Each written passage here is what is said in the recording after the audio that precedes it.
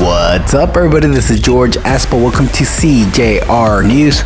Boat from Isla Mujeres wins fishing tournament in Cozumel. The crew members of the Ceviche boat from Isla Mujeres win the trophy, cash, and stay in a hotel in Cozumel.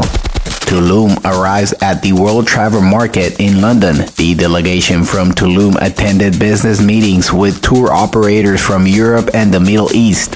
City Hall worker is run over by Cancun taxi driver. The City Hall worker who was rammed by the Cancun taxi driver was taken to the hospital for treatment.